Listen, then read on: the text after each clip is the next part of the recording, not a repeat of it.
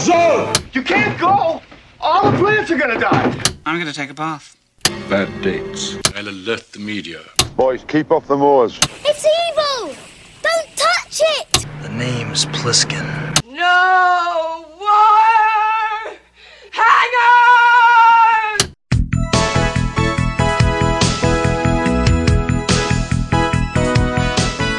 Welcome to Vintage Video, where we're rewatching the 80s so you don't have to. We'll be reviewing every major film release of the 1980s in chronological order, overanalyzing what you've seen and spoiling what you haven't. I'm Patrick O'Reilly. I'm Jesse Bayless. And I'm Richard Wells. And today we're discussing Honky Tonk Freeway, released August 21st, 1981. It was written by Edward Clinton, with uncredited story from Don Boyd, directed by John Schlesinger, and released by Universal Pictures. Somehow. British producer Don Boyd based his idea for the film on his brief childhood experiences in the U.S. as the son of an employee of a British-American tobacco company.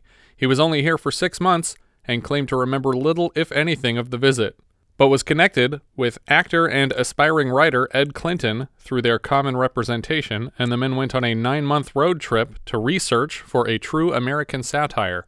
The first draft was presented to Barry Spikings at EMI Films, hoping to attach Boyd himself as a director with a budget of $2 to $3 million, but Spikings had so much faith in the project, he recommended pursuing a bigger-name director and a more significant budget. For that reason, I'm tempted to blame him for what we're about to describe. Somehow they got director John Schlesinger interested. Do you guys recall our last mention of John Schlesinger? No. In Modern Romance, an assistant editor named Harry calls Albert Brooks' Robert character looking for a job in the editorial department on this film. Listen, I gotta ask you something. Uh-huh. Who's gonna work on that Schlesinger film? What do you mean? Do you know if they need an assistant editor? Well, I'll tell you something. You're the best assistant editor in the world, so I think you ought to work on it. You want me to put a good word in for you? Did you do that? You got it. Listening to Schlesinger describe the project as brilliantly comical, occasionally dark, and, quote, the most complicated project I've ever attempted, unquote, makes me think that Schlesinger was possibly thinking of a different film. In the same interview, though, he sounds preemptively defensive, arguing that if he'd wanted something commercial, he would have hired a pack of gag writers and vacated the directing chair, because apparently that's what audiences prefer now. I can't speak for them, but I certainly would have preferred that to this. You guys are already being real harsh on this one. Oh, no. I'm not saying that it was great. Okay, we'll get there. Shelley Duvall was attached at one point, unsure for which role, but stepped away. Kay Medford was attached as the Sister Clarice character, but died of cancer early in production. Jessica Tandy only signed on because she wanted to work with Schlesinger, but she made no secret of her distaste for the script. The film shot over almost 5 months in Mount Dora, Florida, playing the city of Ticklaw, which was painted pink in its entirety for the film. So it's a real town that... It was a real town that they painted all the buildings pink in. And the town was actually named Ticklaw? No, the town was called Mount Dora, Florida. Oh. And the I-75 plays the part of the titular Honky Tonk Freeway. Unexpected weather conditions caused several delays in the schedule, but honestly, people need to expect shit weather in Florida. I feel like we've said that about like half of our Florida movies where they're like, oh, unexpected terrible weather. And it's like, yeah, it's Florida. The original distribution deal was with Associated Film Distribution, but when they folded in January of 81, EMI pawned it off on Universal somehow. After the distribution deal was complete, Universal were furious to learn that EMI had already sold the international rights to the film in an effort to recoup some of their own $11 million losses. Oh, that seems like something you'd really definitely check before you made this deal. Yeah, I would think so. After a disappointing week in theaters, Universal pulled it completely. In that time, it made back less than $2 million of its $29 million budget. Oh, no. Including Big Bucks, Big Losers? Yes. Yeah. Big Bucks, Big Losers. Right. That included a $5 million marketing campaign from Universal. So they paid $5 million just to market it, and they got $2 million back for that investment. Well, not counting what they paid for the movie. I feel like that happens a lot, where like I just don't understand the quantity of money that people are willing to put into some of these marketing campaigns. That also includes a full $1 million spent on the final car crash sequence alone. That's unnecessary. It was the most expensive comedy ever at the time, and the undisputed bomb of the summer. More expensive than the Blues Brothers? Yeah. Wow. The Blues Brothers, the production budget was less than 30. Damn. Because, I mean, I mean, because the quality of filmmaking and the stunts and the gags and the Blues Brothers are light years ahead. 27.5. 27.5. So just barely. A couple million less. Yeah. Good value for money. It might have done even worse, except for a last-minute decision to edit out an F-bomb that brought the rating down from an R to a PG. This did not need to be R. No, it certainly didn't. One of the less audible songs from the largely original soundtrack, You're Crazy But I Like You, was nominated for a Golden Raspberry for Worst Original Song, but lost to Baby Talk from Paternity later this season. The title, You're Crazy But I Like You, would be paraphrased as one of my favorite lines in Todd Phillips' Old School. I like you, but you're crazy. Several actors and an animal were harmed in the making of the film. Beverly D'Angelo needed stitches on her face after an accident on set and was consequently unavailable for a large portion of shooting, and Paul Jabara, the Rhino truck driver, broke his ankle off set, which threw another wrench into the schedule. I feel like you can see that his ankle is definitely broken in a scene. Because he's limping, yeah. Yeah. And we'll come back to the animal injury later in the discussion. Better not have been that goddamn elephant. It was a rhino. Okay. We open with palm trees silhouetted against the sunset, and the word Florida slides through the shot from right to left. Suddenly, explosives are detonated, and the trees fall out of the shot. We cut to a tractor demolishing an orchard for a massive land development. It's the site of the incoming Andrew Jackson Freeway. Now we hear a crowd of angry people shouting over each other. This is a congregation at Ticklaw City Hall who are upset to learn that the incoming freeway will not feature an exit for their town. Mr. Kirk, a representative of the project, informs the town that they don't have enough people to warrant an exit. You're just too small! There is an exit 35 miles south of the town of Marshall. But they'll get all our tourists. That doesn't make sense to me, just as a starting premise. Because I'm like, do you really have to travel 35 miles from your town to get on the freeway that passes through your town? Yeah, that seems crazy. Seems like I don't, what? There are freeway exits for single gas stations. Yeah. And you're not going to have one for a full city with what looks like thousands of people. I mean, I've driven long distances. I mean, we've driven together long distances. Yeah. I don't think I've done a 35-mile span. Yeah. Without there being something. Yeah. I mean, maybe if you're out in the desert where there is nothing. Right. But if you're going through town from town to town. Yeah, if you're the only town in 35 miles, you get an exit for sure. At least to get, people to get gas. Yeah. Mayor Kirby T. Kalo, played by William Devane, bangs a gavel to quiet the crowd as the man speaks. Mr. Kirk's condescending tone eventually turns the whole crowd against him. Hey, look! We can't give every little piddly-ass town an exit! Big-ass town! Kalo takes Kirk for a walk to grab lunch, and suddenly the mayor is reading voiceover about his distrust of government. Kalo tells us about all the eccentric efforts he's made to increase tourism in their small town. They've constructed a safari park where a man feeds a lion by hand. The mayor tells Mr. Kirk that the lion is sick, but it will be healthy before the exit is ready. Kalo asks point blank what it'll take to secure a freeway exit, and Mr. Kirk replies, somewhat confusingly, "You take 10,000 trips on the table. That's how you do it." This is apparently code for $10,000. Even though Kirk used code to request the money, we cut right to a fundraising parade that makes no secret of the $10,000 goal to win a freeway exit. I actually thought that was kind of amusing, that the town just right away they're like fundraises for a bribe. Yeah. For a town with this many people, $10,000 should take an hour to raise tops. Yeah. We see several hundred people gathered in the streets, but realistically, 2 or 3 businesses would cover this bill by themselves, considering the obvious return on their investment. This should have been closer to $500,000, not the price of a car. $10,000 won't buy the concrete for an off-ramp. Well, they're just trying to bribe him, not trying to pay for it. I know, but it just doesn't make sense to ask for so little if you're adding to the budget of this project. Well, he's probably getting $10,000 per exit for. But they cost more than that to make, is what I'm saying. No, but they won't get made if the official doesn't say yes or no. Right. He's just getting paid as the official. Yeah. Elmer Bernstein's score for this sequence is uncomfortably close to what he used for Ivan Reitman's Stripes earlier this year. Like, it's almost the exact same. Right. It's like a variation on that theme. For comparison, here's the Honky Tonk score.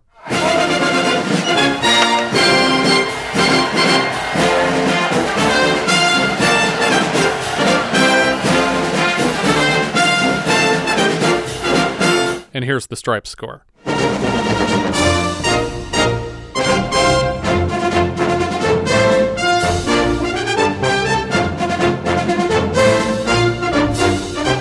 Every once in a while, we cut back to the freeway under construction to see the progress. The roads are mapped out, asphalt is poured, and finally the completed freeway awaits traffic. Mayor Kalo brings out boxes of KFC to Kirk's office for a lunch meeting, but Kirk's box is packed to the brim with stacks of cash. He walks Kalo out to a miniature model of the Andrew Jackson Freeway in his office and slaps an off-ramp right next to Tickla. Looks like you got your exit, Mr. Kalo. As soon as Kalo leaves the room, Kirk yanks the off-ramp back up off the map and advises an assistant to forget what he's seen here today. I'm bothered by the fact that it's actually a diorama, considering the scale of this. Right. And How long is this freeway? You won't have the area of the freeway in this office that happen to have Tickla next to it. Yeah. This thing would be miles long for a freeway. You could basically only fit Tickla if there's 35 miles between Tickla and the next town. Yeah.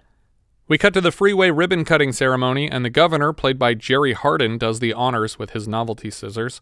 Kalo yanks Kirk aside to chew him out for taking the money in exchange for nothing, but Kirk insists that the rest of the commission vetoed the off-ramp. Kalo has brought protesters with a sign that reads, "Promises are made in heaven, but carried out on earth." Kalo tries to intercept the governor after his speech, but the man walks right past him to a private plane parked on the freeway and takes off from the freeway.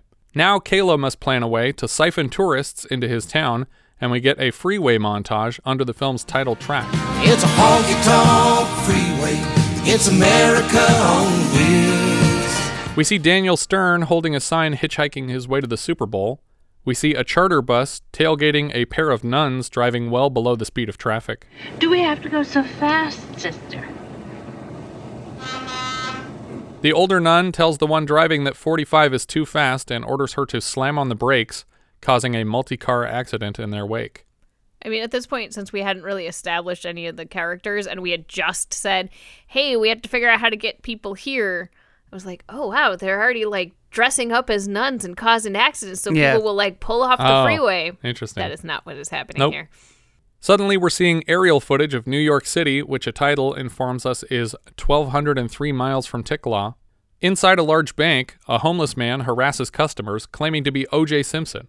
The customers aren't claiming to be O.J. Simpson. He's doing that. At the time, he's just stabbing everybody in the bank. Right. At the time, Simpson was freshly retired from a successful career as a running back in the NFL and had not yet embarked on his better-known career searching for the real killers. I thought you were gonna say the Naked Gun movies. No, yeah. What was his name? Nordberg? Nordberg, yeah. Nordberg. Two men, Eugene and Osvaldo, played by George DeZunza and Joe Grafasi, have a weirdly loud chat in line about their plans to rob this branch today. They've decided to commit this crime wearing their own actual work uniforms, hoping that the bank will assume that the uniforms were stolen. A teller turns away an actress trying to cash an unemployment check because she only has $8 in her account. She moves on to another teller, though I'm not sure why he wouldn't cash the check. Yeah, It's like, you don't have enough money to get more money? How am I supposed to get more money if you won't cash my checks? Eugene pulls a gun on a teller played by Nancy Ballbricker Parsons, sporting a decent beard here, and gets really confrontational with it. You try anything funny, I'll blow your ugly head right off. Eugene, shut up. I've never seen you become so abusive. I'm robbing a bank. I don't have to be nice. The bank robbers overhear the actress's trouble and order the teller next to them to cash her check. As they leave the bank together, they invite her to ride with them to Florida, but she says she's busy, and Eugene becomes a #nice guy. Oh, gee, I'd really love to, but I have an audition. And sit on my face, bitch. This turn is ridiculous. We're trying to set these guys up as the robbers with a heart of gold, and then it's like, oh, they're just assholes also. So fuck these guys. Fuck everyone in this movie. Yeah, it's also not the only time that a woman's slight rejection warrants the use of the term bitch for them. Yeah, it happens later from the another hero of the film. Yeah, I was like, what? Where did that come from? Real life. Yeah. But these are supposed to be the protagonists. I know, Even in the 80s, these weren't the good guys before this movie came out. When the cops finally get to the bank, the robbers are gone, but predictably, they move to arrest the African-American homeless man whose only crime is a bad OJ impression. The tellers try to explain the mistake, but it's too late. The cops have committed to a course of action. On the street outside, Eugene and Osvaldo pass a dirty bag lady with a happy birthday crown on her head. She and Eugene exchange insults, and then she disappears from the film forever. Lots of single-serving characters like this one. The broke actress, etc. None of them come back. They get a couple lines, they disappear, we never see them again. Eugene and Osvaldo take the bags of money and 3 matching trash bags, and then jump on board a passing garbage truck for an unsuspicious ride away from the robbery. They accidentally drop the wrong trash bag into the scoop, and we see them hours later sorting through bags on a garbage barge until they finally find their money again. It seems terribly unnecessary to bother to add this. I lost the money, and then I immediately found the money again. And this is a whole shoot day, going out to this barge and renting a helicopter for this aerial shot of them finding the money. It's just so much effort into these jokes that are not funny. Well, yeah, because, like, plot-wise, you have your money at the end of this. Why didn't you just keep your money? Yeah. Now we cut to Chicago, Illinois, 1,197 miles from Ticklaw, where a mother makes breakfast for her family.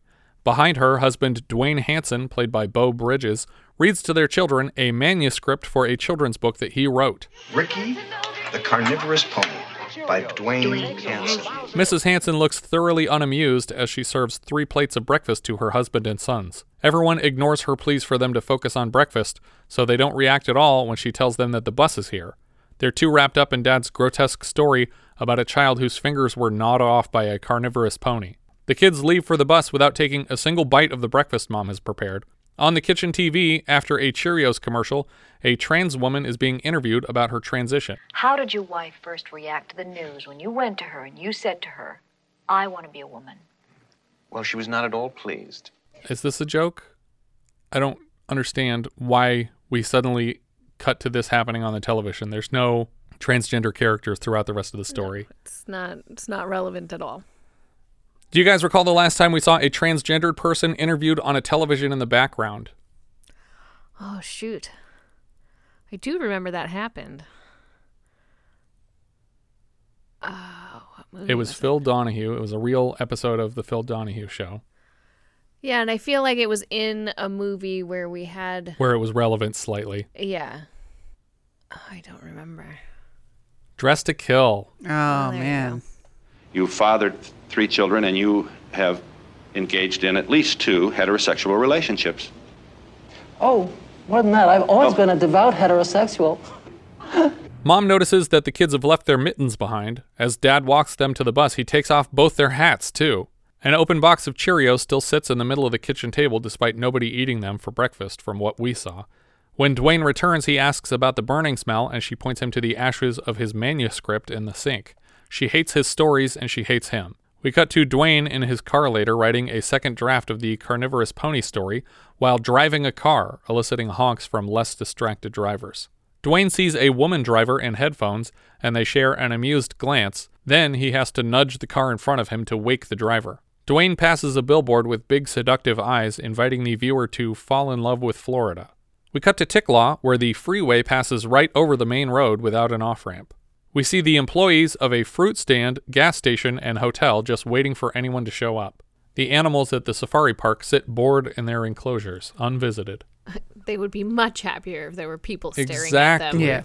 We get a close-up of a pair of enormous water skis on a beach, and an animal handler gently guides an elephant's foot into the footholds of each ski. Out on the water, the mayor is trying to tow the elephant across the surface with a small speedboat. Eventually, the outboard motor gives out, and the boat quickly sinks. At this point, I was grateful that the production didn't actually tow this elephant out onto the water, but we'll come back to that, obviously. Yeah. In the lobby of the hotel, the mayor assures the staff that he can afford to keep them all on as he takes a call from the Little Kenya Wildlife Park in snowy Wellsville, Utah, 2,533 miles from Ticklaw. Little Kenya Park has closed permanently, and the remaining staff are having a hell of a time coaxing a rhino into their truck. For some reason, the production thought it was safe to allow a dog to run in circles around this rhino, but it looks pissed off, and it's knocking people down all over the place. It doesn't look to me like a well-coordinated set piece. While they struggle with the animal, we see the truck driver, TJ Tupis, writing music in the cab while he waits. I think the shot of this guy specifically was when I decided that this movie officially has too many characters who seem like they were going to get their own subplots and were not even done introducing people. Oh no, there's about 100 people in this movie. Yeah, literally. The men finally wrestle the rhino into the back of the truck, and the singer-songwriter truck driver pulls away for the long drive to Florida. This particular rhino died the next day. possibly as a result of having been run around in the snow all day on set. Oh, God. So they had to get another rhino? Or they shot this last. As the scene ends, he is suddenly writing the words to another of the film's several original songs. Everybody's going faster, faster. Everybody's going faster, faster.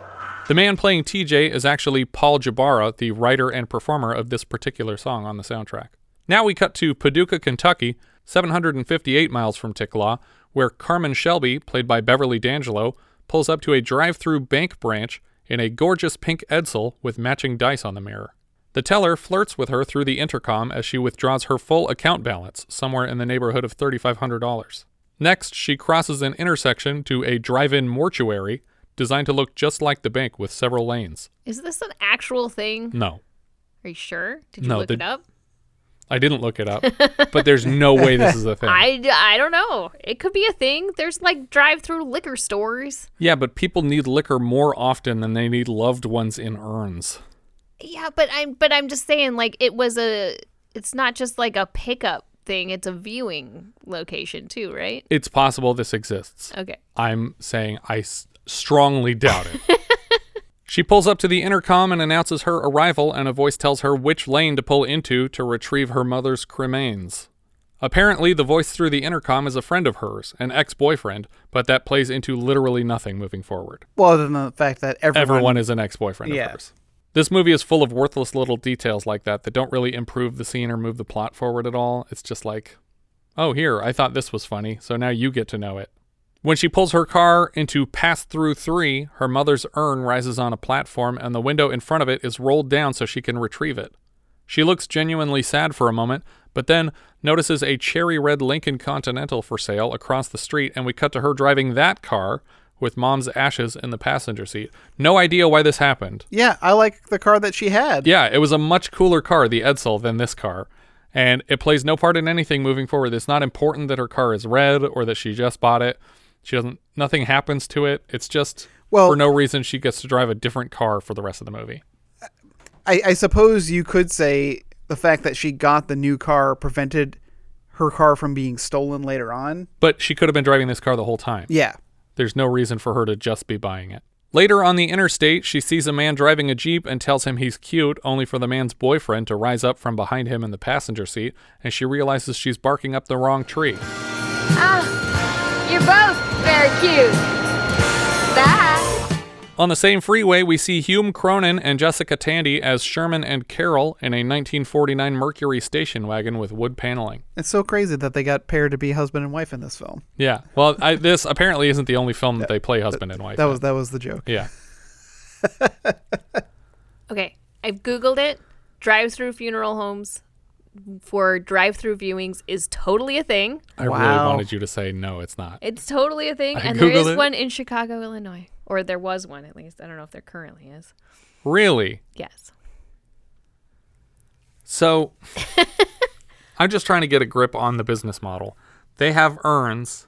So it's to allow people to attend a funeral without some of the things that might prevent people from being able to go to a funeral otherwise. What? You don't have to exit the car. What if you're sick? What if you're elderly? I feel like people just went to funerals sick up until a few years ago. Yeah, but I'm just saying, What if you don't want to see any other members of the family or... I am honestly shocked that this is a real thing. Because it seems like... there isn't enough demand. Yeah, for that there sort could of not thing. possibly be a necessity for that. How often are they hosting funerals It's a here? modern convenience, sweetie. Very weird. I feel like the next step is the automat. Here's your urn. Yeah. I am now going to request a drive-through funeral, please. All right, deal. I believe there's one down in Compton. We can make this happen. Update I'm your not will. Going to Compton, but great. Carol fixes herself a mixed drink in the passenger seat. They park outside a restaurant called Turkey House, and as they cross the parking lot to go inside, it becomes clear that Carol has had a few too many. She closes the car door on her skirt and then walks away, tearing it off. So Sherm, as she refers to him, wraps her in his coat. She tells him it was just a little accident, and then for no reason, the editors decided to play her saying the same line again. I guess they only had one take of this because they used the exact same recording instead of a slight variation. It's just a little accident. It's just a little accident. Miss Tandy, could you say that line again? No. Yeah. Meep. You mean meep meep? No, they only paid me to say it once. Then they doubled it up on the soundtrack. Cheap bastards. Two men outside Turkey House watch the older couple disappear into the restaurant and then make plans to steal their car. The nicer of the two carjackers wants to unload the older couple's valuable belongings before stealing the car. Carol makes plenty of excuses why she drinks. When Sherm asks her to stop boozing it up, she says mixed drinks aren't booze. She also tells him that she doesn't try to hide her drinking, which is a very common sign of alcoholism. When the waiter comes to take their drink orders, Carol makes a big one. I'll have 5 old fashions. Somehow, the older couple don't notice the two men unloading their car right outside the window for a solid 5 minutes, but when Carol finally notices, Sherman assumes that she's talking drunken nonsense. Oh God. Now we cut to another car full of people that we need to follow all the way to Tikla. These are the Kramers from Arizona, 2,198 miles from Tikla. They're traveling through Monument Valley in a Southwind motorhome. The mother and father of this family are being played by Terry Garr and Howard Hessman. Their children in the backseat are Delia and Billy of course is instantly recognizable here as A Christmas Story's Peter Billingsley. The kids are watching 2 separate portable televisions in the back, ignoring the majesty of the landscape. Billy says he has to pee and refuses to use the onboard toilet that Dad paid extra for. We cut back to Tikla, where Mayor Kalo is speaking at the head of a church. It seems like he's the preacher here in addition to being the mayor. The whole town is dying from lack of tourism and preacher protagonist character was giving me Cold Turkey vibes. Mm-hmm. Kalo urges the town to have faith that they can work together to lure tourists back to Tikla. Then together they sing the Tikla anthem. Oh, Tikla, Tikla, wonderful, beautiful, heart of heaven, Tikla, Tikla, wonderful, beautiful town. Oh, Tikla. They paint the whole town pink and install a billboard beside the freeway that says, "Get in the pink, come to Tikla," which makes it sound more like a brothel than a town. Yeah. And with the pink elephant, I thought, were they going to paint the elephant pink? And that was like the whole lure was going to be a pink elephant? But they didn't do it. Words across the bottom of the sign invite tourists to see the world's only skiing elephant. Later that night, we see Dwayne in a booth at a diner asking a waitress for a coffee refill, but she walks right past him. Excuse me, could I have more coffee, please? Bitch. What the fuck? Yeah. Carmen at the bar finds herself inexplicably drawn to this man and rises to refill the coffee that the waitress ignored. He complains to her about waitresses in general, and then she informs him that she is a waitress. Oh, I'm sure you're one of the good ones, though. I can't imagine anybody who's a waitress having overheard that interaction. And then offering to refill his drink for free? Yeah, and be enamored with him in any way.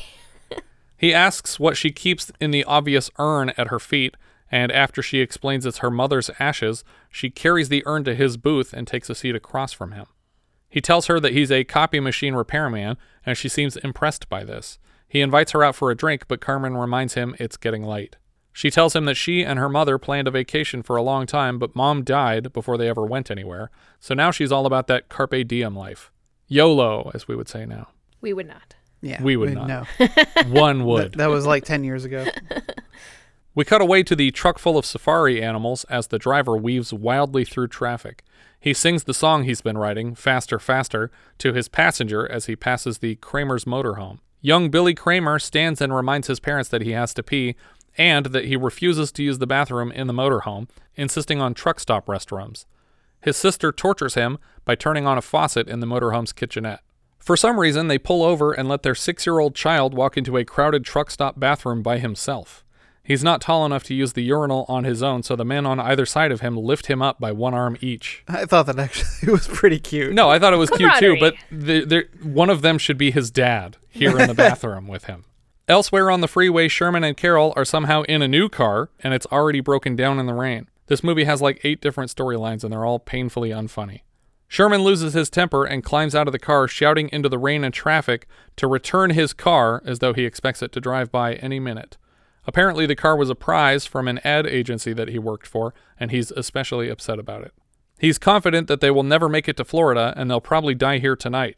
He predicts the wording of his own obituary. Sherman Schaeffler sneezed himself to death in a rented car by the side of the road with his alcoholic wife. Oh, I'm sorry. She takes offense at this comment despite having drank 5 old fashions with her fucking lunch today. Like, yes, you're an alcoholic. She was hungry. They decide they're going to walk together to the nearest gas station when their tow truck finally arrives. When the tow truck driver tests the ignition, the car starts up right away, and he charges them $45 for his efforts. We see Daniel Stern still thumbing for a ride in the rain. The bank robbers roll by in a blue VW Bug, and we establish that Osvaldo sneezes when he sees pictures of naked women, like the ones in Eugene's Penthouse magazine. They pull over to pick up Daniel Stern and offer him a ride. The hitchhiker starts snorting coke in their backseat and offers them a hit, but they pass. Daniel Stern is for some reason amused by the green lights on the road and mentions that they have similar lights in lots of other places. Green signs. But we're seeing green lights. He calls them green signs, but then when the camera cuts to a reverse angle and it's just green lights over the freeway. Okay, well, I thought he meant that the fact that freeway signs are the same in every town. Right. They're Yeah. No, signs. I think that's probably what the line meant in the dialogue when they wrote it, but the way they shoot it, he's talking about green lights for some reason instead of signs. But then as a hilarious joke, he just starts listing places for a long time while Eugene and I get more and more annoyed. We dissolve to a man drawing a caricature of a busty blonde woman in a building lobby, and across the room, her manager, played by David Rashi, pimps her out to an interested businessman. At the front desk, the nuns try to check into a hotel, but Sister Clarice is having a hard time identifying herself for the hotel employee because she claims not to have a last name, until Sister Mary Magdalene hazards a guess. Christ. Excuse me? Well, technically, since we're all brides of Christ, our last... Sorry. Well, I have a Claire, a Clinton, a Clarice. Oh, that's me. Sister Clarice. Eventually, they're given a room key despite insisting on paying cash since they don't have a credit card. A young man named Kevin leads them to their room. We know his name is Kevin because he gets a name and lines despite being basically a luggage cart in the scene. Yeah. So at this point, because they're like, it feels like they're being sneaky trying to get into this hotel and they're not giving their names. Yeah. Like, I'm still on these aren't actually nuns kick. And Right. that never pays off. No, it doesn't. They're actually nuns. No, they're just very weird nuns for some reason. Sister Mary is distracted by the Starlight Disco Dance Club off the lobby, and the pimp character winks at her from the doorway before Sister Clarice drags her away to the room. Early the next morning, Sister Mary rises and sneaks out of the room to go for a swim in her pajamas. If you cut out every scene of this movie that doesn't serve a purpose to the plot, there would be nothing left. Mayor Kalo and his wife are standing on the side of the freeway next to the billboards they put up last night, and bizarrely, the safari park, gas stations, and fruit stand are all being advertised as completely free, meaning they're not bringing any business to their small town, just traffic. They're not getting any money from it at all. In fact, they're all losing money. They're losing more money than they would if they didn't put up these billboards. It's a loss leader. That's what that's called. What is the thing that you make the money off of? The rest of the things that people buy when they're in town. Are there other things? It seems like everything is free because they just want people to come there. I thought that was just free gas, and then everything else, and you get a But hotel. they said the and fruits food. were free, and the hotel is free, and everything's Did it say free. that the hotel was free? Yeah, everything is okay. listed as being free.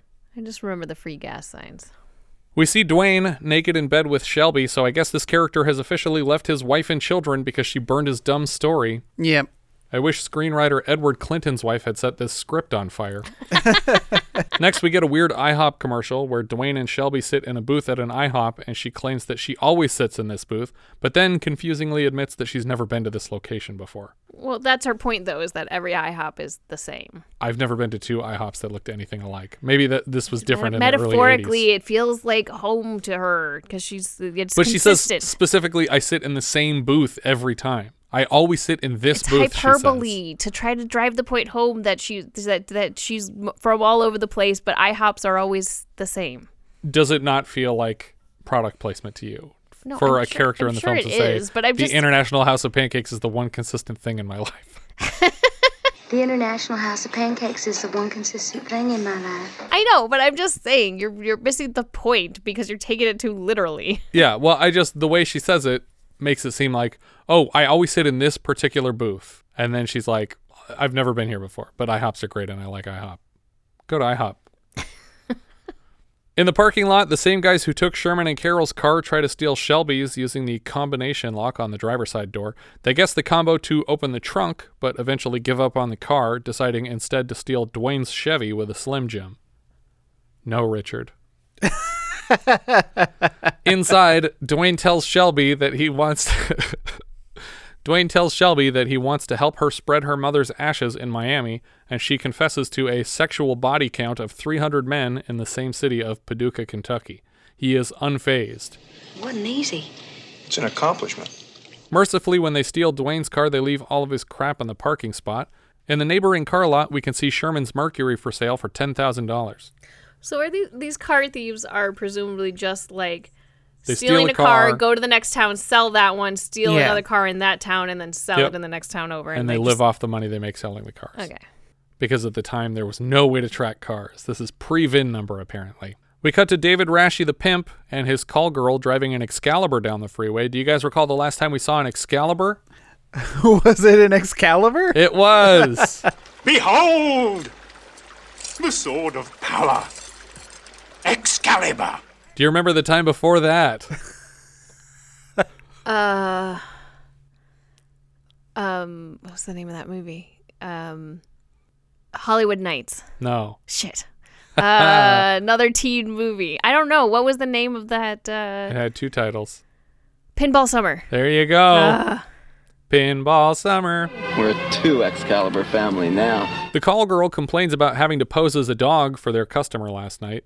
Eugene, the bank robber, sees a honk of your horny bumper sticker and starts laying on the horn, but then pulls up beside the same Jeep from earlier, now with a second gay couple in the backseat, and Eugene is embarrassed. Later, in a Henderson's department store, Eugene spots a sales girl he finds attractive, and when she notices him, she hides from him and sends her manager to intervene. Eugene claims that he's just browsing, and then he picks up panties from the counter and sniffs them hard, apparently arousing himself even though these are presumably unsoiled panties for sale. You know? It's just fabric. For everyone, it's different. You know, maybe that's his thing. This scene takes so long to end. It's just really uncomfortable. Osvaldo is trying on lots of clothes, asking Eugene how he looks and how his butt looks in them. And then Eugene returns to the same counter, sprays perfume on the panties, and then tucks them into his shirt pocket, but not discreetly, like they're hanging out mostly out of the pocket. And then he gestures to them so the manager will see what he has done for unknown reasons. Like, are you buying them now? Why? What are you doing? I don't understand the point of this scene, and I would be curious to see the script in case there's hints as to what this scene was meant to convey in the action lines or something. Clinton, the script is only 3 pages long. Make it up. You got this. It took 2 hours to write. I thought it would take 2 hours to film. We auditioned 105 characters to have lines in this movie. The town of Ticklaw already seems bustling with tourists who are taking advantage of all the free gas and fruits they can while this amazing deal is still running. Mr. Kirk, the freeway representative who denied the city's off-ramp, is also here, driving through the town, and he overhears a child advertising the free gas and free restaurants. Keeping in mind that Clark would have had to have driven 35 miles out of his way. He came here by coincidence? Yeah. What drew him here? And what drew all these people here? Burning up all that gas to get free gas? Yeah. Seems counterproductive. Yeah, you wasted an entire tank so that you could refill your car. Kirk overhears a child advertising the free gas and free restaurants and says out loud that they'll have to put a stop to this scheme. Oddly enough, he says it in a completely different voice than the character spoke with earlier, suggesting that it was not only ADR, but a completely different actor talking for some reason. This is also very weird because he's complaining about the oil companies being upset about this, but I'm like, this doesn't affect it. It's not like they're giving away something that they are losing money on. Right. It's not the oil companies that are going to lose money on it. Some states do have laws that you can't sell below cost for gasoline. I don't understand the logic behind it. I think it's like corporate anti-competition law. But there are places that have rules that say you can't sell for less than you paid for the gas. Oh, okay. Well, that might make sense, honestly. But I don't know why that would hurt the oil companies because someone paid for the gas for it to get here. Right. It would piss off the other gas stations in the area. Yeah. And but you would have to pay a fine anyway. It's like the $1 hot dogs at Costco. It just gets you in the door. Yeah. But the difference is that Costco isn't giving everything away for free. Yes. You just make it just free gas and then everything else is that you get. Also, the Costco that I go to, the hot dog thing is outside. That's true. Yeah, but you're already there. If you already parked at a Costco. You already bothered to... Yeah, that's exactly it. I went there for the hot dogs. I know what I'm about. Yeah. No, I don't blame you. The hot dogs are wonderful. Back on the beach, we see the elephant's feet being placed back into the water skis for a second attempt. Even though they haven't successfully pulled off the stunt once in rehearsal, they already have a crowd here to potentially disappoint. And I don't know why they're waiting like 3 weeks between attempts. Like, just get this figured out in an hour. Don't just do it once and then wait 2 weeks. Mr. Kirk shows up just in time to interrupt the show and declare the billboards illegal. He also says that the oil companies will be mad when they see that Ticklaw is offering free gas. Mr. Kalo tells Kirk that he can go now, but the stunt organizers mistake this as a cue to drag the elephant out into the water. You'll pay for this. We already have, and I think you can go now. Go now! It's not like they weren't ready or anything, though, so it's not even really an accident. Yeah, poor choice of words on the mayor's part. Yeah. It turns out the elephant is still too heavy for this boat to tow him for very long, but for about 5 seconds, the elephant appears to be skiing on water before he sinks to his knees, and the crowd seems disappointed, and they're booing. I would still be applauding because I didn't expect this to work at all. We cut to construction crews cutting down the illegal billboards with chainsaws. That night, Mayor Kalo is drunk and wandering around on the freeway, kicking at the concrete partitions on either side of the road as his wife tries to talk him into coming home. For some reason, Kalo is convinced that all they need to do to save the town is for the skiing elephant stunt to work. If she get up, just once, they'd come. Hell, I would. I'm dying of curiosity. What do you mean you would? You're the mayor of this town. You're going to come here if the elephant can ski? He's saying if he were a tourist, he would go to a water skiing elephant. But he can't know that. He's here. He's the mayor here. Anyway. The driver with the truck full of wild animals buys a crapload of probably free cheeseburgers and proceeds to throw them at animals to eat for lunch. We literally see a hamburger hit a lion in the face before it freaks out and suddenly the truck is shaking back and forth with angry animals. He's not at Ticklaw yet, so they're not free hamburgers. No, these aren't free. That's true. He probably paid for these ones. It's very expensive meals for these animals. But you definitely see it. He throws a hamburger into the truck and it hits a real lion in the face. The bank robbers take their fancy new clothes to a brothel called the Roman Health Spa, hosted in a double-wide trailer. It seems like Osvaldo is finished with his appointment first and has to sit in a waiting room until Eugene is finished, something Eugene had promised him would not happen again. Some of the girls here are watching a cooking show hosted by Anne Ramsey playing a Julia Child-esque TV chef character. Yeah. What a crappy waste of Anne Ramsey's incredible comedic abilities. It was like I saw her and I confirmed it, but just hearing the voice, I was like, yeah. I know who that is. Yeah, but it was weird because like I assumed, oh, this is some Anne Ramsey thing that I don't know about, like a sketch she did on something and they're about to launch into a joke. But no, she's literally just listing off ingredients, and it was original for this film. They had Anne Ramsey, they just took her to a kitchen and shot like 5 seconds of a not funny cooking show. And it's like, why didn't you use her? Right. And as soon as I saw her, I immediately went to the credits. It was like looking up Logan. Right? Yeah, he's got to be in here somewhere, right? It's crazy that he's not. Yeah, considering there's about 1,000 people in the credits. Yeah. We see the nuns in a gas station store, and when they come outside, their car is gone, but their suitcases are sitting by the gas pump. So this is the bandits who take cars and leave stuff. Sister Clarice picks up her suitcase and announces that they are walking to Miami Beach from here.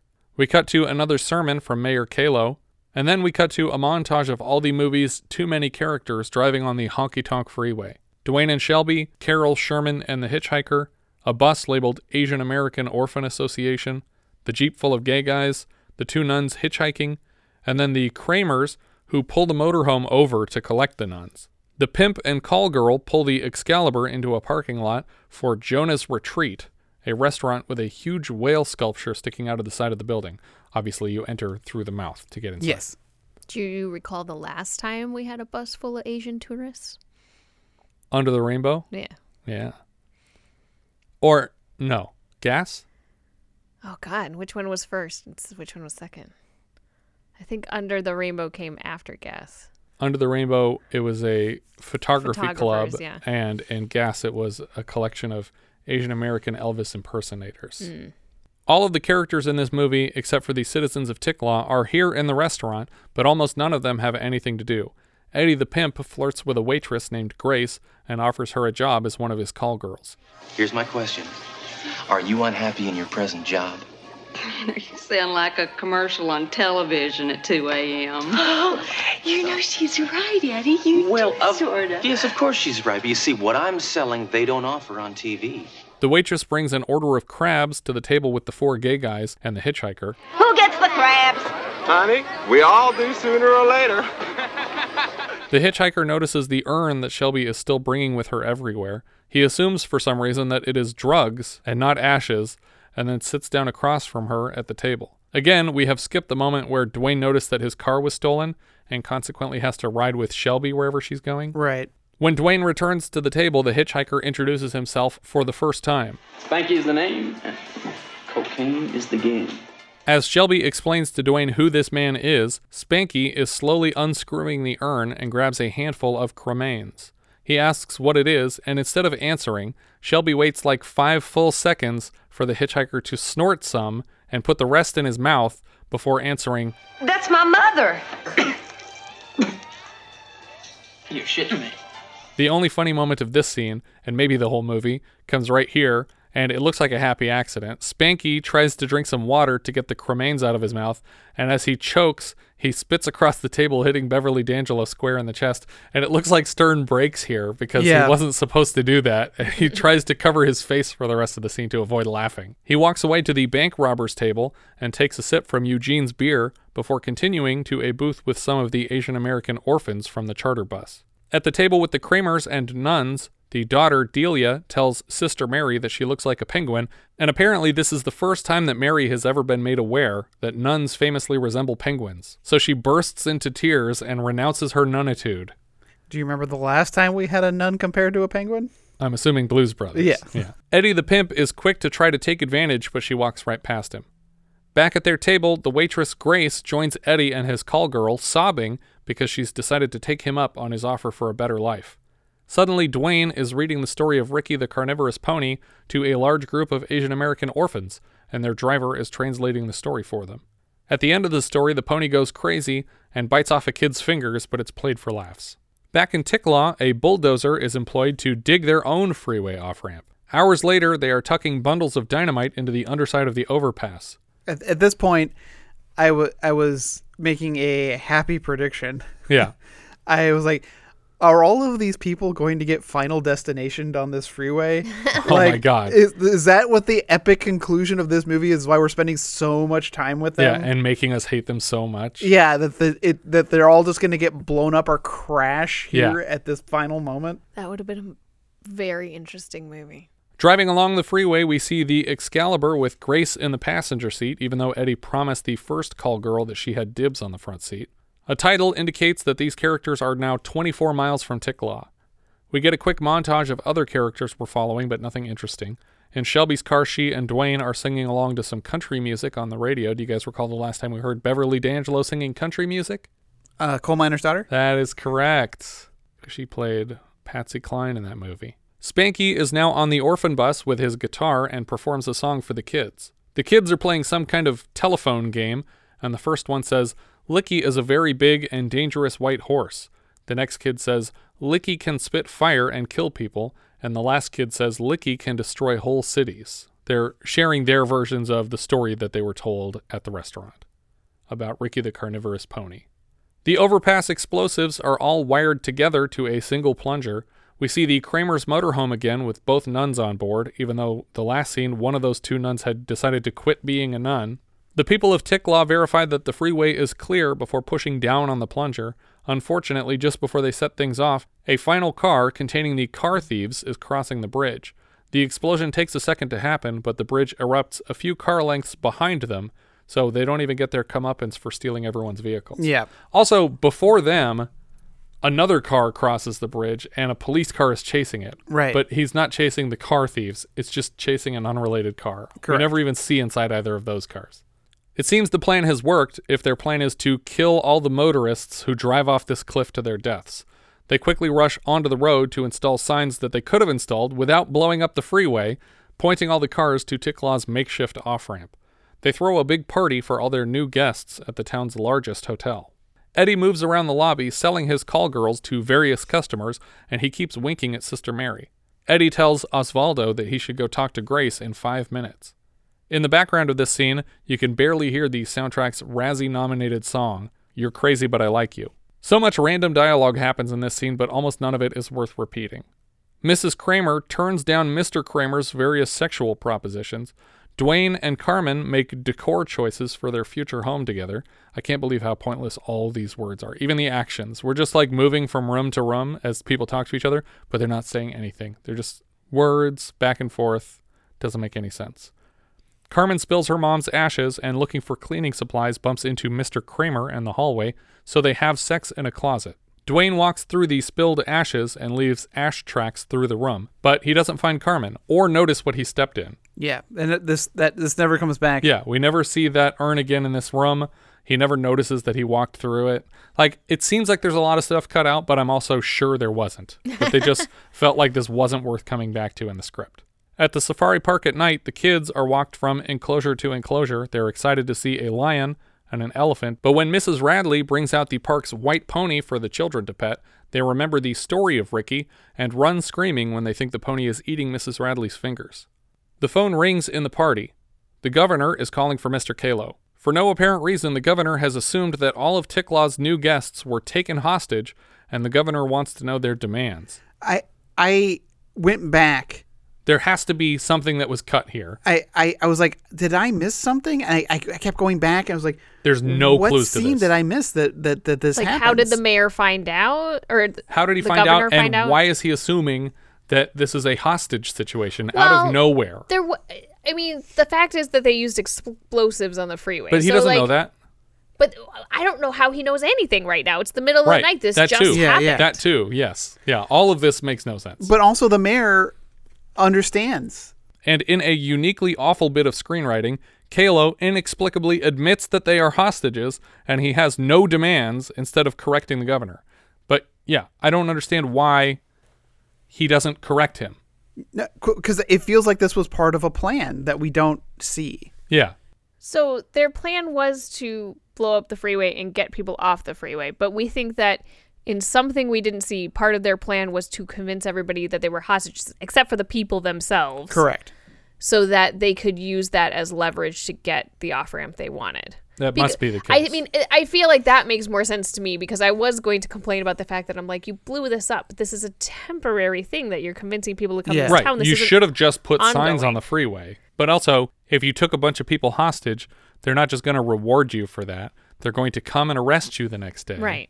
And arrest you for destroying millions of dollars worth of freeway. Yeah. Government property. Hostages? We don't intend doing anything with them. We got no real use for them. Why did he ask hostages like it was a question if he didn't plan on denying taking anyone hostage? Yeah.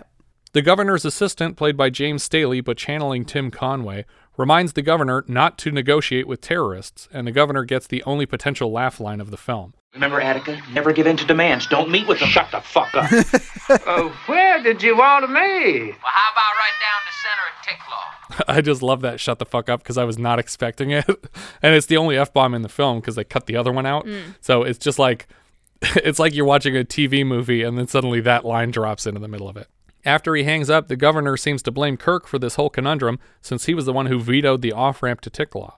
Upstairs, Mr. Kramer and Shelby share a cigarette in the closet doorway and part ways without getting caught for their infidelities or contributing to the plot in any meaningful way. Kramer comes down the steps to the lobby side by side with the waitress-turned-call girl, Grace, and somehow Mrs. Kramer concludes that he has cheated on her with this woman and decides to test him. How would you like to go up to the room and just be alone together? You and I. Well, I'm a little tired right now, honey. Hungry, too. Hungry. Hungry? This is all the confirmation she needed, and her eyes well up with tears as her husband walks away for his apparently ritual post-coital sandwich. But he did cheat. But not with her. But not with her. Yeah. So he's getting caught for a thing that he didn't do. Right. Like, he could have just been caught with her. Right. It's irrelevant that this is not Beverly D'Angelo walking down the stairs with him. It's a weird extra layer. Yeah. Well, it was probably when D'Angelo was unavailable to shoot. Oh, maybe. That makes And so they're just like, we need him walking down with somebody. Right. The old nun catches the young nun dancing and explains that that's a sin and drags her up to their room while Dwayne goes door to door in the hotel still looking for Carmen. Sister Clarice makes Sister Mary kneel on a line of pencils in their hotel room bathroom when Dwayne pops in and thinks he stumbled on something kinky and excuses himself. The governor arrives in town and they locate a ringing phone booth on the main road. The governor's assistant answers the call and delivers the message. They said get out of the cars and meet them in the middle of the street. So why did they even call this phone if they're standing right over there waiting to meet with you in this street? Which, again, all this makes me think that this was all a plan. Right. Because why would the mayor, have all this set up? Right. When the governor is face-to-face with Kalo, the mayor makes a demand that for some reason he didn't make over the phone. An exit for Ticklaw. Well, taking hostages is not the way to go about it. Well, we tried bribery, but that didn't work, right, Mr. Kirk? You still got the 10,000? Yeah, that's not the right way either, Kalo. Your town is too small. Fuck off. You don't get to say to the governor, but we bribed this other unrelated person. Why didn't we get the thing we wanted? Is that the right way? No, the right way is to have enough people to warrant a freeway off-ramp. The governor reminds Kalo that he won't negotiate with terrorists, but then, why is he here asking for demands? He just wanted to say no in person? We hear explosions in the distance, which are actually just fireworks, and the governor looks worried for the hostages and retrieves the bribe from Kirk to return to Kalo. The mayor laments that he has lost his faith in people since paying the requested bribe was so callously ignored, and the governor reminds him that his campaign slogan was, I deliver. Kalo takes the hint and drops Kirk's bribe in the governor's hand, and voila, the off-ramp is approved. Fireworks continue to crackle in the sky above. Dwayne finally finds Carmen and kisses her. We never get any resolution where she admits that she had sex with someone else. It's just, they love each other and they're back together now. Eddie finally makes contact with Sister Mary and offers her a hanky for her tears. The governor never demands to see the hostages released or anything. Lucky for Kalo because they had no hostages, and we cut to the next day as the last car en route to Ticklaw, the one full of animals, is racing down the freeway. The driver sings the same song again for the third or fourth time in the film. Everybody's going faster, faster. Everybody's going faster, faster. They don't give a damn. Understand? Going faster, faster, faster. Everybody's going faster. It's played like the arrival of the animals is a big deal, but they already have a lion. Yeah. So a second lion is not interesting, and the elephant is already basically just a soft rhino. Nobody's waiting for these animals. The kids seemed thoroughly impressed with what the park already had. Sister Clarice gets a ride with the bank robbers, and they see Eddie's Excalibur pass by with 3 call girls now that Sister Mary has joined the crew. Hey, isn't that Sister Magdalene? Yes. Where's she going? To hell, I'm afraid. Traffic cops direct all the cars back up onto the freeway. Of course, just as he comes to the gap in the freeway, the Rhino truck's brakes go out, and he blasts through several detour and road closed signs on the way to the precipice. Luckily, as with the bus in Speed, the front tires are magically lifted just before the edge, and the truck safely clears the gap of the demolished section of freeway. Unfortunately, he still can't stop, and he blasts through the side of the Kramer motorhome, no doubt killing their children. Yeah. And then plows into the back of the bank robbers' VW, causing the front trunk to pop open and all the stolen cash to blow away. The truck rear-ends Dwayne and Carmen, and their new car flips, and then the Rhino truck smashes a fruit truck and tosses a bunch of oranges into the open Jeep full of gay guys. The Rhino truck finally rolls on its side, and we see the Excalibur swerve to avoid it and then launch itself over an embankment, where the call girls are tossed from the vehicle in the crash. This stunt looks pretty dangerous, too, because we see girls just flying off the top of the car as it goes off the edge of the freeway. Like, a whole bunch of this stuff seems pretty awful. I did not like what was happening with Beverly D'Angelo. And, like, Jessica Tandy upside down. Right, that stuff is crazy. God. I was very excited, though, for all this. It was like, oh, my God. It's finally happening. They're getting Final Destination. The back gate of the Rhino truck falls open, and a lion is let loose on the freeway. Eddie climbs out of his car in pain, but notices the attractive passenger from the Rhino car and offers her a job. The Rhino chases the Rhino driver down the freeway, and this is where we see him limping between cars. Yeah. Mr. Kramer films the chase on an 8mm handheld camera from the wreckage of his motorhome. Somehow little Delia Kramer has been launched so high in the air that she's hanging from a streetlight by her suspenders, and her brother Billy is pissing off the side of the freeway. Carmen finds Dwayne scooping up her mother's ashes with credit cards in the road and gives him a peck on the cheek. Spanky the hitchhiker is sitting on the hood of the orphan's charter bus, and they all laugh in the windows behind him. The call girls climb back up to the freeway, and Sister Mary Magdalene falls to her knees to pray for forgiveness. Sister Clarice is snatching cash out of the wind without much success. Osvaldo tries to do the same, but Eugene is stuck in the back seat of the VW because the doors were jammed in the accident. Next, we see Hume Cronin and Jessica Tandy in their upside-down car on the side of the road as lions paw at the car doors from either side. I'm surprised the production would let lions so close to Cronin and Tandy because they're clearly in this car alone. Strapped in. Right. Because they're hanging upside down. With lions right next to them. It's crazy. Maybe the shot was upside down. They were fine, but maybe the lions... they turned the earth upside down and glued lions to it. The lions were being cable suspended upside down, that's why they're so mad. That's what it is. The Rhino continues chasing TJ through traffic, and then suddenly something happens. A huge crowd of Ticklawians are waving their hands in the air in celebration. Where are they? Not on the freeway. There's buildings in the background. Turns out they're on a beach, and they're excited because Mayor Kalo has finally pulled off the water skiing elephant stunt. Not only is the elephant staying above water this time, but the mayor is riding on its back, waving a Ticklaw flag as the camera floats away from the scene into the sky and the credits roll. Okay, so this was real, right? Yeah. Yes, this is a man on an elephant on water skis being pulled by a boat, which I assume it's not water skis. I assume it's actually a raft. Well, it's, because you can see in an earlier version of the elephant getting on the water skis that they're tied together. So they're connected. They're connected in between. So it is more like a pontoon than water skis. And probably a fully supported pontoon that's like propelling itself through the water behind the boat, I would imagine. Or do you think it's just being towed? I think it's just a buoyant sort of pontoon thing that it's sitting on that's being pulled by the boat. I'm also guessing this is a young elephant that is heavily sedated. Maybe. Because, sedated just enough that it wouldn't fall asleep while they're moving it. I guess. This is just horrifying that this is actually a thing. Yeah, because it's not like its feet are buckled in any way. So it could step out of these water skis. And if it decided to go nuts at any point, it would just fall off into hundreds of feet deep water, which I guess elephants can probably swim. Can they swim? Yeah, they can swim. Because, hippos can't swim. I've definitely seen footage of elephants. Yeah. Hippos can swim. No, hippos cannot swim. Hippos just bounce off the bottoms. They can't swim. Yeah, but they can bounce off the bottoms. But elephants definitely swim. I referenced the film The Fall. Oh, where they touche. There you go. Yeah, but still, it still bothers me. I don't like it. It's pretty crazy. Kudos to them for pulling it off. I'm glad that if one of the animals had to die, that it was the rhino that died from just exposure to cold and not this elephant from drowning, because that seems like that would be that much more terrifying to be a part of if you drowned an elephant than if you're like, oh, rhino died and maybe we didn't do that because it happened a day later. Right. They probably did it, though. All right, so what are we thinking, guys? Thumbs up or thumbs down on this one? It's a big thumbs down for me. It was really disappointing.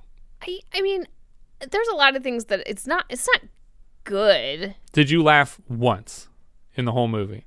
I feel like I might have chuckled a few times. I literally, the only time I laughed out loud was when Daniel Stern almost broke after he spit on Beverly D'Angelo, and when Jerry Hardin curses at the assistant.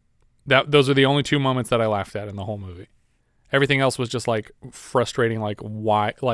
This is what happens when someone who isn't funny writes a comedy. I wasn't. This movie was not infuriating to me the way a lot of movies, that I think are probably in this vein are. It was definitely a lot less of that for me because I feel like although it wasn't, most of the scenes weren't progressing the plot, they weren't necessarily bad. But for example, the scene where she goes for a dip in the pool. What is the point of that? No, I'm telling you, just because they're not, but there was nothing wrong with that scene. No, there's nothing wrong with it. It just brings the whole movie to a screeching halt for a 5-minute scene of this woman swimming in a pool. I get it, which is, I get that that's frustrating for you, but I'm just saying it wasn't as frustrating for me because there's nothing, that scene where she sneaks out and goes swimming, in any other movie, it'd be that was a nice scene. That's fine.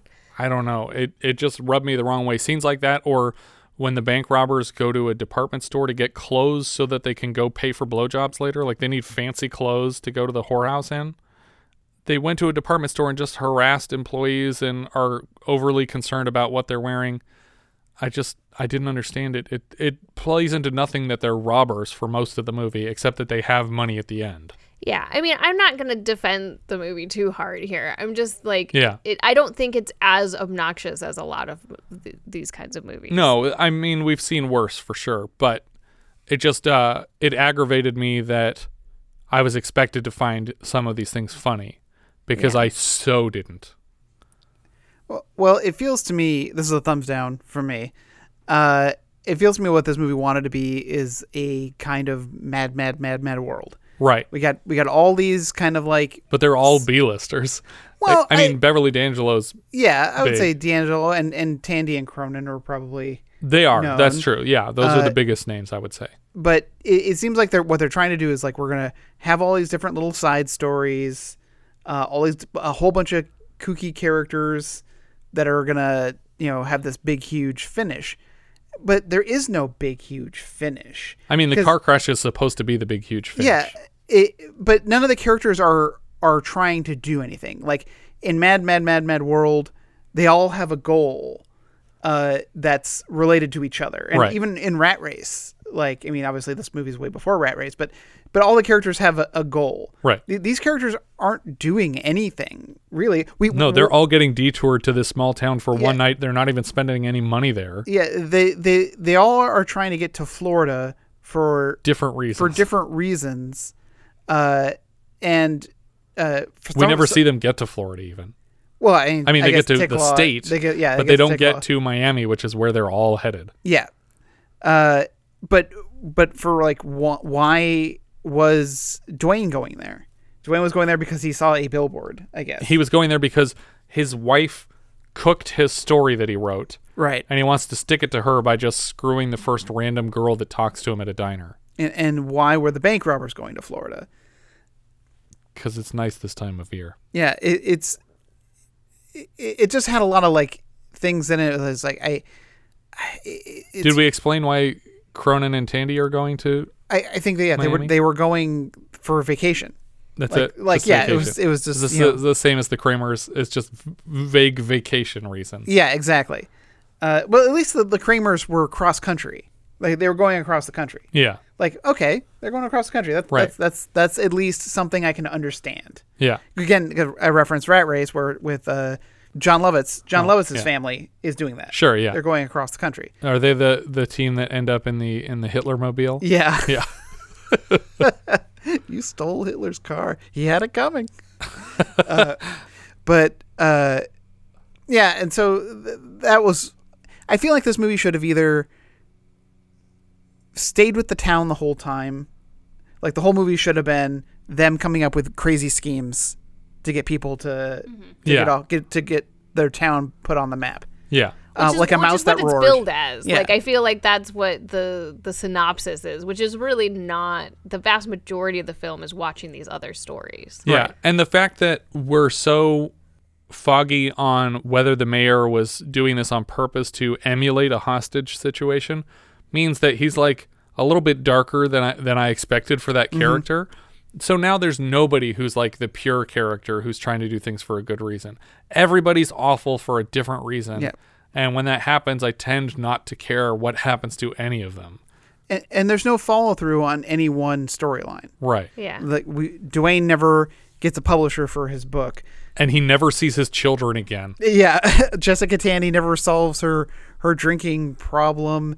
We never see the ashes scattered. I thought she was going to scatter the ashes in Ticklaw. Like I mean, she did. Yeah, that's true. But then they unscattered them. I guess Sister Mary is the only one who has kind of a through line. Yeah. She becomes a prostitute. So, does she though? Because she becomes a nun again because she Oh. thinks that the day that She's she being turned punished. on. Yeah. Right. Maybe. Even though her namesake was a prostitute, right? Yeah. Yeah, exactly. A reformed prostitute. So. Okay. So she is supposed to reform. There you go. But yeah, but that's it. I mean, I don't like it. In that case, then shouldn't the Eddie character have looked more like Jesus? Wouldn't that have made more sense? Sure. Like that's how he wins these people over. It's almost like a cult. Richard, where do you have this one on your Letterboxd list? I have it at 85, which puts it below High Risk, but above Harry's War. Okay, so that's 85 out of 112. Yeah. I have it in 103rd out of 112. That's just under An Eye for an Eye, but just above Hard Country. Okay, so I have it at 86. It's just under the Rainbow and above the Four Seasons. All right. Our director here was John Schlesinger. Before this, he directed Midnight Cowboy, for which he took home the Best Director Oscar. He also directed Sunday Bloody Sunday, Day of the Locust, and Marathon Man, all of which I love. After this, he helms The Falcon and the Snowman, but his career never fully recovered from the flopping of this film. I think that maybe you're more angry because of that. Those other movies? Yeah. No, I didn't that. have those expectations in my head when I watched this. Yeah. The writer here was Edward Clinton, who his other work is he wrote 4 episodes of soap opera Another World, and that's it. This and that. Wow. The music came from Elmer Bernstein. He has 13 Oscar noms and 1 win for Thoroughly Modern Millie. He scored Meatballs, The Great Santini, and then from what we've covered, Saturn III, Airplane, Going Ape, Stripes, Heavy Metal, and An American Werewolf in London before this. He's famously back for Ghostbusters in just a few years. Another music credit here for George Martin. He has a composer credit on Live and Let Die, probably as a result of many producing credits throughout the Beatles' discography. Honky Tonk Freeway was his final score. Cinematographer John Bailey previously lit American Gigolo and Ordinary People for the podcast, back this season for Continental Divide and later Cat People, The Big Chill, Silverado, Groundhog Day, and In the Line of Fire. Editor Jim Clark previously cut Darling, Day of the Locust, and Marathon Man for director Schlesinger. Later he cuts The Killing Fields, Nell, The World Is Not Enough, Kiss Kiss Bang Bang, and Happy Go Lucky. He also has several directing credits, including 1972's Rent-A-Dick, written by Monty Pythoners Graham Chapman and John Cleese under the pseudonyms Jim Viles and Kurt Loggerhead. I have to assume that it's not to their liking if they used pseudonyms. All right, into the cast now. I apologize because there are 103 speaking parts in the film. And this is, I feel like this is especially notable because, I don't feel like I'm that great at knowing people in movies. I mean, maybe better than average, but nowhere near, you guys. And I recognized most the people in this movie. Yeah, and the every single face is a face that you know. I'm just like, man, I probably can't name a whole bunch of things that they're in, but like they're in a bunch of things. Yeah. And I really wonder if the casting director is just really that great to pick all these people that went on to have great careers, or if they already were established and they just managed to get a pretty big cast of known people. Yeah, and maybe there was just a lot of people in Florida, and they were like, oh, this person's in town, let's get them to come down. David Rashi played Eddie White the Pimp. He was a stopwatch producer in our first film, Just Tell Me What You Want. He was Sledgehammer on Sledgehammer, Bernard on Bored to Death, Jim Marwood in Veep, and he's currently Carl Muller on Succession. It's Carl! Yeah. Also, this character comes in way late. Yeah, he does. I feel like it's like an hour into the movie. He's one of the last stories that gets introduced. And he's first credited. Yeah, that is really weird because it's not... Yeah, if it's not in order of appearance and it's not alphabetical, I don't know how they decided to put him first. Right. Paul Jabara was T.J. Tupas. He's credited as the party in Midnight Cowboy and a nightclub entertainer in The Day of the Locust. Howard Hessman played Snapper. Apparently that's the name of the father of the Kramer family, Snapper Kramer. He played Johnny Fever on WKRP in Cincinnati. He's Pete Lassard in Police Academy 2. We've seen him so far in Loose Shoes and Private Lessons, but I usually think of Dr. Faraday in Flight of the Navigator. Do you guys recall the last time we had a Dr. Faraday? You've asked me this question before. No, I mentioned Faraday in our heavy metal episode as the author of the book from the Den story, and that I thought it was a reference to the famous professor. But I believe, if I'm not mistaken, that we've had a character named Dr. Faraday. I'm going to confirm it right now. Was it an actual doctor? He was a psychiatrist. If my recollection is correct.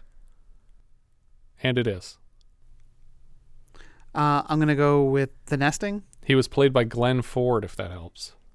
I'm going to go with the... in a Canadian horror film with a psychiatrist character. Yeah, what was the one with all the phobias? Phobia? Not Phobia. No, it's not the Starsky psychologist. It's Happy Birthday to Me. The psychologist that she's like flirting with the whole time. Okay. Yeah, that weird relationship. That was Glenn Ford as Dr. David Faraday. Terry Garr played Erica of the Kramer family, Erica Kramer. Before this, she was in Head, The Conversation, Young Frankenstein, Oh God, and Close Encounters. We've seen her in Witch's Brew, as she shows up in Tootsie and After Hours. More recently, she's appeared in Dumb and Dumber, Dick, and Ghost World. Not super recently, but more recently than the other things I said. Jen Thompson played Delia. She was Penelope in Little Darlings, and Lisa Tobin in the Out of Towners remake. Peter Billingsley played Little Billy. This is the first of 3 Billies Billingsley has played, followed by Billies in Death Valley in 82 and Sherman Oaks in 95. Apparently there is a movie called Sherman Oaks. He's probably best known for his appearance in A Christmas Story, or Elf, possibly also. He's in a couple Christmas movies. Later this season, he's back for Paternity, so he was in 2 movies that were nominated for Razzies for Worst Original Song this year. He was a classmate of Jon Favreau's, which landed him roles in Elf and Iron Man, and his Iron Man character just returned for Spider-Man Far From Home very recently. That's a full Spider-Man movie back. Well, that's funny. I didn't realize that there was a connection to Jon Favreau. I would have just assumed that you're like, if you have a Christmas movie, why would you not put him in it? Yeah, no, that too, I think. There was definitely some Christmas cheer coming along with this character.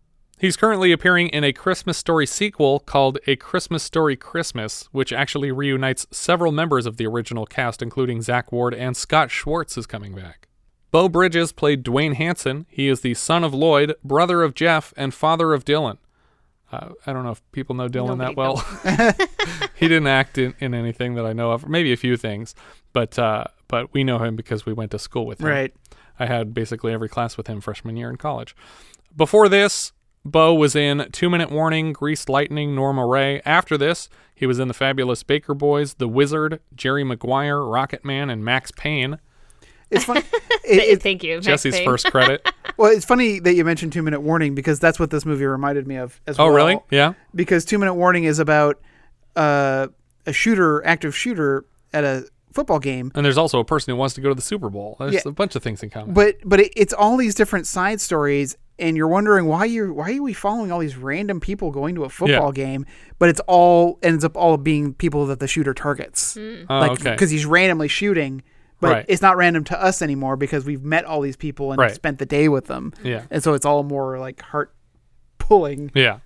More recently, Beau was the vice president and eventual president Ralph Warner on Homeland. Beverly D'Angelo played Carmen Odessa Shelby. She's best known as Ellen Griswold in the Vacation series. Before this, she was in Annie Hall, Every Which Way But Loose, and Hair. We've seen her so far as Patsy Cline in Coal Miner's Daughter. And we mentioned in that episode that she also voiced Lurleen Lumpkin for the Simpsons Coal Miner's Daughter parody episode. Daniel Stern played the Hitchhiker, Spanky. He's just credited as Hitchhiker. Before this, he was in Breaking Away and Starting Over. We saw him last season in Small Circle of Friends, Stardust Memories, and One Trick Pony. Earlier this season, he was Jill Clayburgh's shitty student Cooperman in It's My Turn. Later, he's in Diner, Chud, Frankenweenie, Little Monsters, and probably most famously, the Home Alones and the Wonder Years. He voiced Dilbert on the Dilbert animated series. He was in the City Slickers movies, and more recently he played Bill on Ally Rushfield's Shrill with Adie Bryant. Another coworker of yours, Ally Rushfield. Mm-hmm. Celia Weston played Grace. This was her first feature. Later she is Ben Stiller's mom in David O. Russell's Flirting with Disaster. She's also Mrs. Krenslet in Hulk and Seth Rogen's mom in Observe and Report. Deborah Rush played Sister Mary Magdalene. This was an early role from her, but the part I recognized most was as Jerry Blank's mother, Sarah Blank, on Strangest with Candy. She was also Carol Chapman on Orange is the New Black. Geraldine Page played Sister Mary Clarice. This is the part originally awarded to Kay Medford before her untimely passing. Geraldine Page has a Best Actress Oscar for The Trip to Bountiful and 7 previous acting nominations for In Order, Hondo in 54, Summer and Smoke in 62, Sweet Bird of Youth in 63, You're a Big Boy Now in 67, Pete and Tilly in 73, Interiors in 79, and The Pope of Greenwich Village in 85. We saw her last as the late great Aunt Beverly in Harry's War, and she's back next season with Daniel Stern again in I'm Dancing as Fast as I Can. George DeZunza played Eugene. He's probably best known for his appearances on Law and Order. Before this, he was John in Deer Hunter. He was briefly cast as the lead in Christmas Evil last season, but was fired when he tried to make significant changes to the script against the filmmaker's wishes. He later shows up in Basic Instinct, Crimson Tide, Dangerous Minds. He also does a lot of animated voices, including Arnold Wesker and the Ventriloquist on Batman the Animated Series, and Perry White on Superman the Animated Series. Joe Grafisi played Osvaldo. He was Matty Stanek in Hide in Plain Sight last season. He's back in Splash, Brewster's Millions, Moonstruck, Hudsucker Proxy as Lou, and Deputy Homolka in Natural Born Killers. Hume Cronin played Sherm. He's also in Brewster's Millions as Rupert Horn. He appears in Cocoon, Cocoon 2, Batteries Not Included, and The World According to Garp, all of which also feature his wife Jessica Tandy, who plays his wife here. Jessica Tandy played Carol. She's also in Driving Miss Daisy, for which she won her Oscar, and she's Ninny Threadgood in Fried Green Tomatoes. Such a good role. Frances Lee McCain played Claire Kalo. That's the mayor's wife. She's Stella Baines, Marty McFly's maternal grandmother in Back to the Future. She's Will Wheaton's mom in Stand By Me, Billy Peltzer's mom in Gremlins, and Dewey and Tatum's mom in Scream. She's also in Footloose and Patch Adams. William Devane played Mayor Kirby T. Kalo. This is William Devane's third consecutive collaboration with Schlesinger after Marathon Man in 76 and Yanks in 79. Apparently, Paul Newman and Walter Matthau were considered for this part, but let's face it, that was never going to happen. Yeah. His father, Joseph Devane, was FDR's chauffeur. He's Janeway in Marathon Man, Dr. Kramer in Hollow Man, SecDef and eventual President James Heller on 24, NASA admin Williams in Interstellar, and Rob Lowe's father on The Grinder, which was actually a funny show. It's a shame that it got that title because that got the show canceled right away. I like him in the movie Payback with Mel Gibson. Oh, okay. He's one of the three major figureheads that he has to see in order to get his money. And he's the first one. He's also currently Whitney Vance on Bosch Legacy. Ron Fraser played Kirk. He's Steven in The World According to Garp and Burl Willits in Brubaker last season. He's back later this season as Gil Hovey in Rollover. Jerry Hardin played the governor. Before this, he was Mr. Patterson in Chilly Scenes of Winter and Map Man in 1941. He's back later this season in Reds and next season in the unrelated Honky Tonk Man. He's Mason in Cujo, Tony Owens in The Falcon and the Snowman, also from Schlesinger, and Emerson Capps in the Milagro Beanfield War. He played Mark Twain in a two-part Star Trek TNG, but he is likely best known for the role of Deep Throat on The X-Files, and my first thought will always be of the attorney at the start of Big Trouble in Little China, who's lecturing Egg Shen on all the damage Jack Burton did to the city in the process of saving the planet. Now, if you're protecting Jack You Burton... leave Jack Burton alone! Interesting side note, his role on TNG as Mark Twain landed him requests for him to portray Mark Twain at other locations. Oh, interesting. Like they just thought he was a Mark Twain impersonator. Yeah, he did so good. Yeah, he did really well. If you could continue to do this, that's awesome. John Ashton played Otto Kemper. He was Charles Monroe in Borderline last season. He's also Sergeant Taggart in the Beverly Hills Cop films, and Marvin Dorfler in Midnight Run. That's the guy who says "Piddly ass town." Yeah. John C. Becher or Becker played Brandon C. Dasher. He was Dr. Molinaro in Gremlins. Loretta Tupper played Miss Barbuti. She was Grandma in Home Movies and Elderly Lady in Midnight Madness last season. Frances Bay played Mrs. Lewandowski. She shows up in a minisode for The Attic later this season. She's also Miss DeLillo in Chilly Scenes of Winter, and she was Mrs. Lindley in Amy earlier this season. She's Mrs. Haynes in Big Top Pee-wee, Evelyn Metcalf in Arachnophobia, Mrs. Pickman in The Mouth of Madness. Yeah. But she's probably best known for her appearance as Happy Gilmore's grandmother. Is the character in is Mrs. Pickman the one who's like kicking her husband on the floor? Yeah, he's chained up behind the counter. Yeah. That's so great. She's so creepy too. She's wonderful. Roland Moriyama played Mr. Naguki. He was Mr. Shimura in The Hindenburg, and this was his final credit. Kimiko Hiroshige played Mrs. Naguki. She's credited as Cambodian Lady in Blade Runner, and she's a banquet guest in Fletch. Jason D. Keller played Denny Hansen. That's probably one of the kids having breakfast. He is now a producer of television. He worked as a producer on Joey, the Richie Rich Netflix series, and most recently Drunk History. His brother Shane Keller plays his brother in the film, Jim Hansen. He's now also a producer. They're probably the children of producers, but I couldn't find any relatives with the last name. But he's a producer on Big Love, You're the Worst, and Cobra Kai, and they are actually identical twins. I didn't realize that in the scene, but the two brothers, the Beau Bridges kids, are identical twins. Kelly Lang plays herself. She also plays herself in Spy Hard. She was a weatherwoman turned anchorwoman and regular co-host of the Tournament of Roses parade. In the late 80s, she was briefly married to Exorcist and cruising director William Friedkin. Kent Williams played Kelly's guest. He was Cabot in War Games. We saw him previously as Ogden in Heartbeat last season. He was also Clinton Ferris in MacGyver episode Off the Wall. He's the guy who was married and divorced from multiple MacGyver love interests played by Robins. Specifically Robin Curtis and Robin Pearson Rose. Oh, yeah. Arnold Johnson played Bank Bum. He's Cull in Shaft from our Patreon episode last year. He's Carl Winslow's stepdad, Fletcher Thomas, in 4 episodes of Family Matters, and he was Putney Swope in Robert Downey Sr.'s Putney Swope. We've seen him previously in our On the Nickel minisode. Nancy Parsons played Alice the Teller. She's Ballbricker in Porky's next season. We've seen her so far as a nurse in Where the Buffalo Roam and as Ida Smith in Motel Hell. What a day for tubing! Jessica Raines played Mary the Tailor. She's Helen in Oh God Book 2. And then Ken Lerner plays the Dude Teller. He's the third of the 3 bank tellers, the one that won't cash the woman's check. There's actually 3 tellers in the scene with worthwhile credits, but for whatever reason, Ken Lerner playing the 3rd teller goes uncredited. Entirely possible it was his choice, but it's not even listed uncredited on his IMDb. We saw Mr. Lerner last as Tony Jr. in Any Which Way You Can, but he's probably best known as Principal Flutie from Buffy the Vampire Slayer, or as Lou Schwartz on The Goldbergs. I could not figure out the actor's name on my own, but I had some help on Twitter. At first I was thinking Fred Stoller, and someone guessed Larry Hankin, both of whom are close, but it's for sure Ken Lerner. So the credit for identification goes to @Motorhead711. Nice work on that one. I was not going to get it on my own. But we mentioned in our Any Which Way You Can review that Ken Lerner is actually the younger brother of Michael Lerner. Right.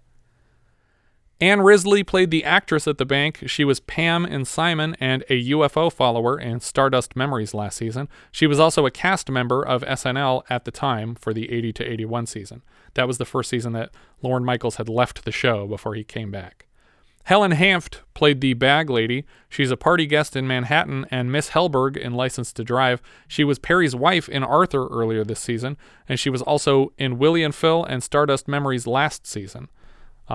But she just is a bag lady for 5 seconds, and then they drop her character and she's gone.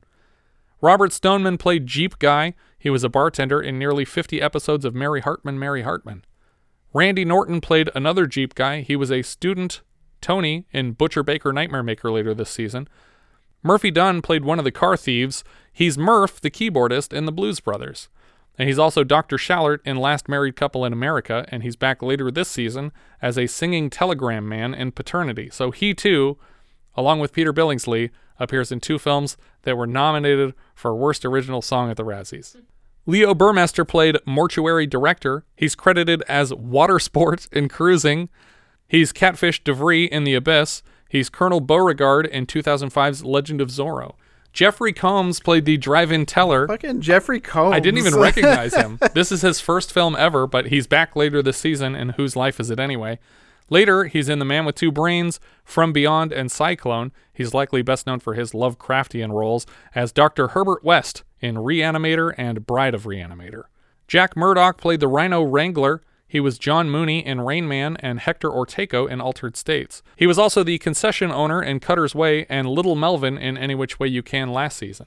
He's also in the same Star Trek Next Generation episode as Jerry Hardin. Oh, is he really? Yeah. He's in the Mark Twain episodes. Jack Thebeau played Conventioneer. Before this, he was in Apocalypse Now, Escape from Alcatraz in 1941. We've seen him in Any Which Way You Can and Miss 45, and he's McCaskey in Lethal Weapon, Trooper Prestone in The Hitcher, and Detective Cotterwell in Action Jackson.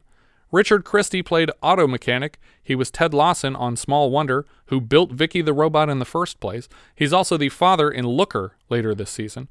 Anita Dangler played Sales Lady. She's Mrs. Havacek in Hero at Large, and a bag lady in The Fisher King. Gloria Leroy played Fish Restaurant Waitress. She was Grandma Moses in Barfly, and Grandma in Sid and Nancy. She's back later this season as a prostitute in Pennies from Heaven. Harvey Lewis played Keel in Raise the Titanic and a process server in How to Beat the High Cost of Living. Jo Ann Deering played soap opera actress, uncredited. She was Susan in Chud 2, Bud the Chud, and a soap opera woman in Cat People. Lois Hamilton, uncredited, played Seymour's girl in Cannonball Run and Stillman's girlfriend in Stripes. So she played two characters that were referred to by the girlfriend of another character so far this year. Bob Miner played the bus driver, uncredited. He was Jackson in Commando and Duty Sergeant in Escape from New York. Anne Ramsey played the TV chef, uncredited. So on top of not giving her anything to do, they didn't even put her name in the credits. Yeah. But we've seen her so far in The Black Marble and Any Which Way You Can. She's Mama Fratelli in The Goonies, Mama in Throw Mama from the Train, and the woman in the shelter in Scrooged, which is probably my favorite role from her. Yeah, her and her husband right there together. And those are all the credits I had for this one. I think that's everything for Honky Tonk Freeway. If you guys have any thoughts you'd like to share, we are Vintage Video Pod on Twitter, Facebook, Instagram, YouTube, and Letterboxd, where, as I've said before, you can find each of our full movie rankings for the year. We can also be found at vintagevideopodcast.com. We also have a Discord. You can join the 24/7 movie chat and share your thoughts on episodes past, present, and future at vintagevideopodcast.com/Discord. And if you're listening on YouTube, don't forget to subscribe. Thank you so much for listening, and I hope you'll join us next time when we'll be discussing Prince of the City, which IMDb describes like so. A New York City narcotics detective reluctantly agrees to cooperate with a special commission investigating police corruption and soon realizes he's in over his head and nobody can be trusted. We leave you now with the trailer for Prince of the City. It's you guys starting with assistant DAs who run the whole thing, while we're up in El Barrio on 125th Street. Well, you're just out to hurt us. You want to lay the whole system on us. But nobody cares about me but my partner. It's me and him and whatever guy we catch, and we're gonna put him in jail, and we're gonna take his money. I know what you guys think of us, but we're the only thing between you and the jungle. His name is Detective Danny Cello. We make cases, there'll be big ones. You'll be the state star witness. He sees life as we will never see it. If I decide to do this thing, I will not give up my partners. He is Prince of the City. Detective Daniel Cello, Special Investigating Unit, Narcotics Division, Your Honor. Is it common practice to sell narcotics in the Narcotics Division? We're not dope dealers, we're policemen. He's seen too much. Was Moscone a partner? He's a friend. He's federal level. I want him. He knows too much. Your people are out to get you worse than anybody on our side. He said too much. In their hearts, they want to admit their guilt. That's the way cops are. That's how you got here. He's gone too far to stop. Wait a minute, I'm a cop! Come on up! Look at him! Treat Williams is Prince of the City. Here's what some people are saying about the Projection Booth podcast. The Projection Booth is single-handedly the greatest film podcast you could ever listen to or could possibly want. Top notch. 5 stars. This has quickly become one of my favorite film-related podcasts. Always interesting. A completely unpretentious yet fully comprehensive look at films from all genres. This podcast is an amazing resource and one that helps in the discovery or rediscovery of films for anyone who enjoys thinking about cinema. If you love movies and podcasts, subscribe and enjoy the Projection Booth. Every episode is beautifully crafted to give you a true audio experience, a wonderful companion to the films they cover. The Projection Booth is awesome. A wide range of films covered from classic to cult to contemporary, thoroughly researched, very entertaining, and always informative. The amount of work and effort that goes into this podcast is something to behold. Interviews, critiques, music, and trailers. These are just the tip of the encyclopedic completeness each episode holds. It's also really fun. I listen to a lot of movie podcasts, and there are a lot of really good ones out there. But the Projection Booth is by far the only one I listen to with any regularity. It's like a special features disc of your favorite Criterion Collection release. The Projection Booth podcast, with new episodes available every week at projectionboothpodcast.com.